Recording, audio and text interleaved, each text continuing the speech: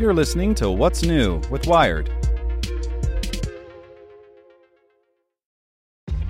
This episode is brought to you by ShipStation.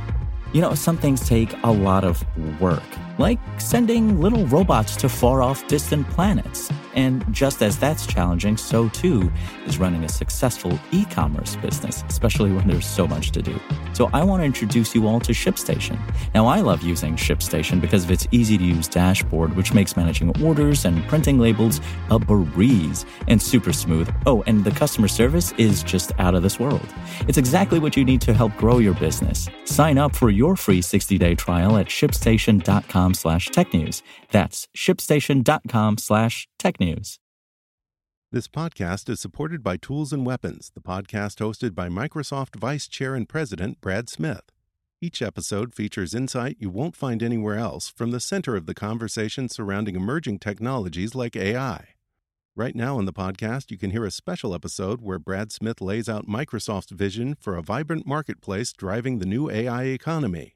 To hear more, follow or subscribe to Tools and Weapons with Brad Smith wherever you get your podcasts. Welcome to the spoken edition of Wired. Google Pixelbook is the Chromebook you've been waiting for. By David Pierce. Last time Google made the best Chromebook ever, it was the Chromebook Pixel. The boxy, beautiful $1,000 laptop wasn't designed to go everywhere with you so much as to be so outrageously impressive that it might prompt someone to ask, wait, that's a Chromebook? Google made it to prove a point, not take over the market. This time, Google went a different way. For the Pixelbook, which the company announced today at an event in San Francisco, Google tried instead to build a thoroughly modern laptop, one that you'll hardly even notice in your bag. It has a 12.3-inch screen that rotates a full 360 degrees, so you can use the Pixelbook like either a laptop or a tablet. Google even made a stylus for the device called the Pixelbook Pen, though for some reason it's not included in the box. The pen costs $99 and the laptop itself starts at $9.99. The laptop weighs about 2 pounds, roughly the same as Apple's super-thin MacBook. It matches the overall aesthetic of the Pixel phones, including the two-part black with metal on the bottom and glass on top that Google has taken to calling the visor. Other than the software, there's nothing particularly Chromebooky about the Pixelbook. This thing is a beast. You can get it with a Core i5 or Core i7 processor, as much as 16 gigs of RAM and up to 512 gigs of memory. It charges over USB-C, and the same cable can charge your phone. The Pixelbook's flagship feature is, of course, Google Assistant. The virtual assistant is every Google product's flagship feature. The Pixelbook marks the first time Assistant has been available on a laptop. You can invoke it by saying, "OK, Google," or by pressing the button in the keyboard's bottom row where the Command key might be on a Mac that displays the Assistant logo.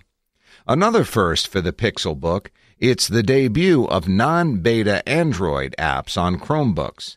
After more than a year of testing and adapting, Google's finally confident that the implementation is done. You can run any Android app on the Pixelbook, either in a window about the size of a phone or full screen on the laptop. As with any Chromebook, the Pixelbook runs Chrome OS, which means you get Google's latest security features and all the browsing goodness you're used to. Chrome OS and Android apps haven't always worked so well on larger touchscreens, but Google's clearly committed to the idea of making all your stuff work everywhere.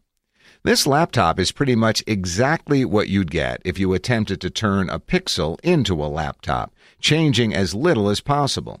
That's sort of the point. Google's view of hardware is that you should have software, apps, and services that work everywhere, and the only decision you ever have to make is which screen size and input you want.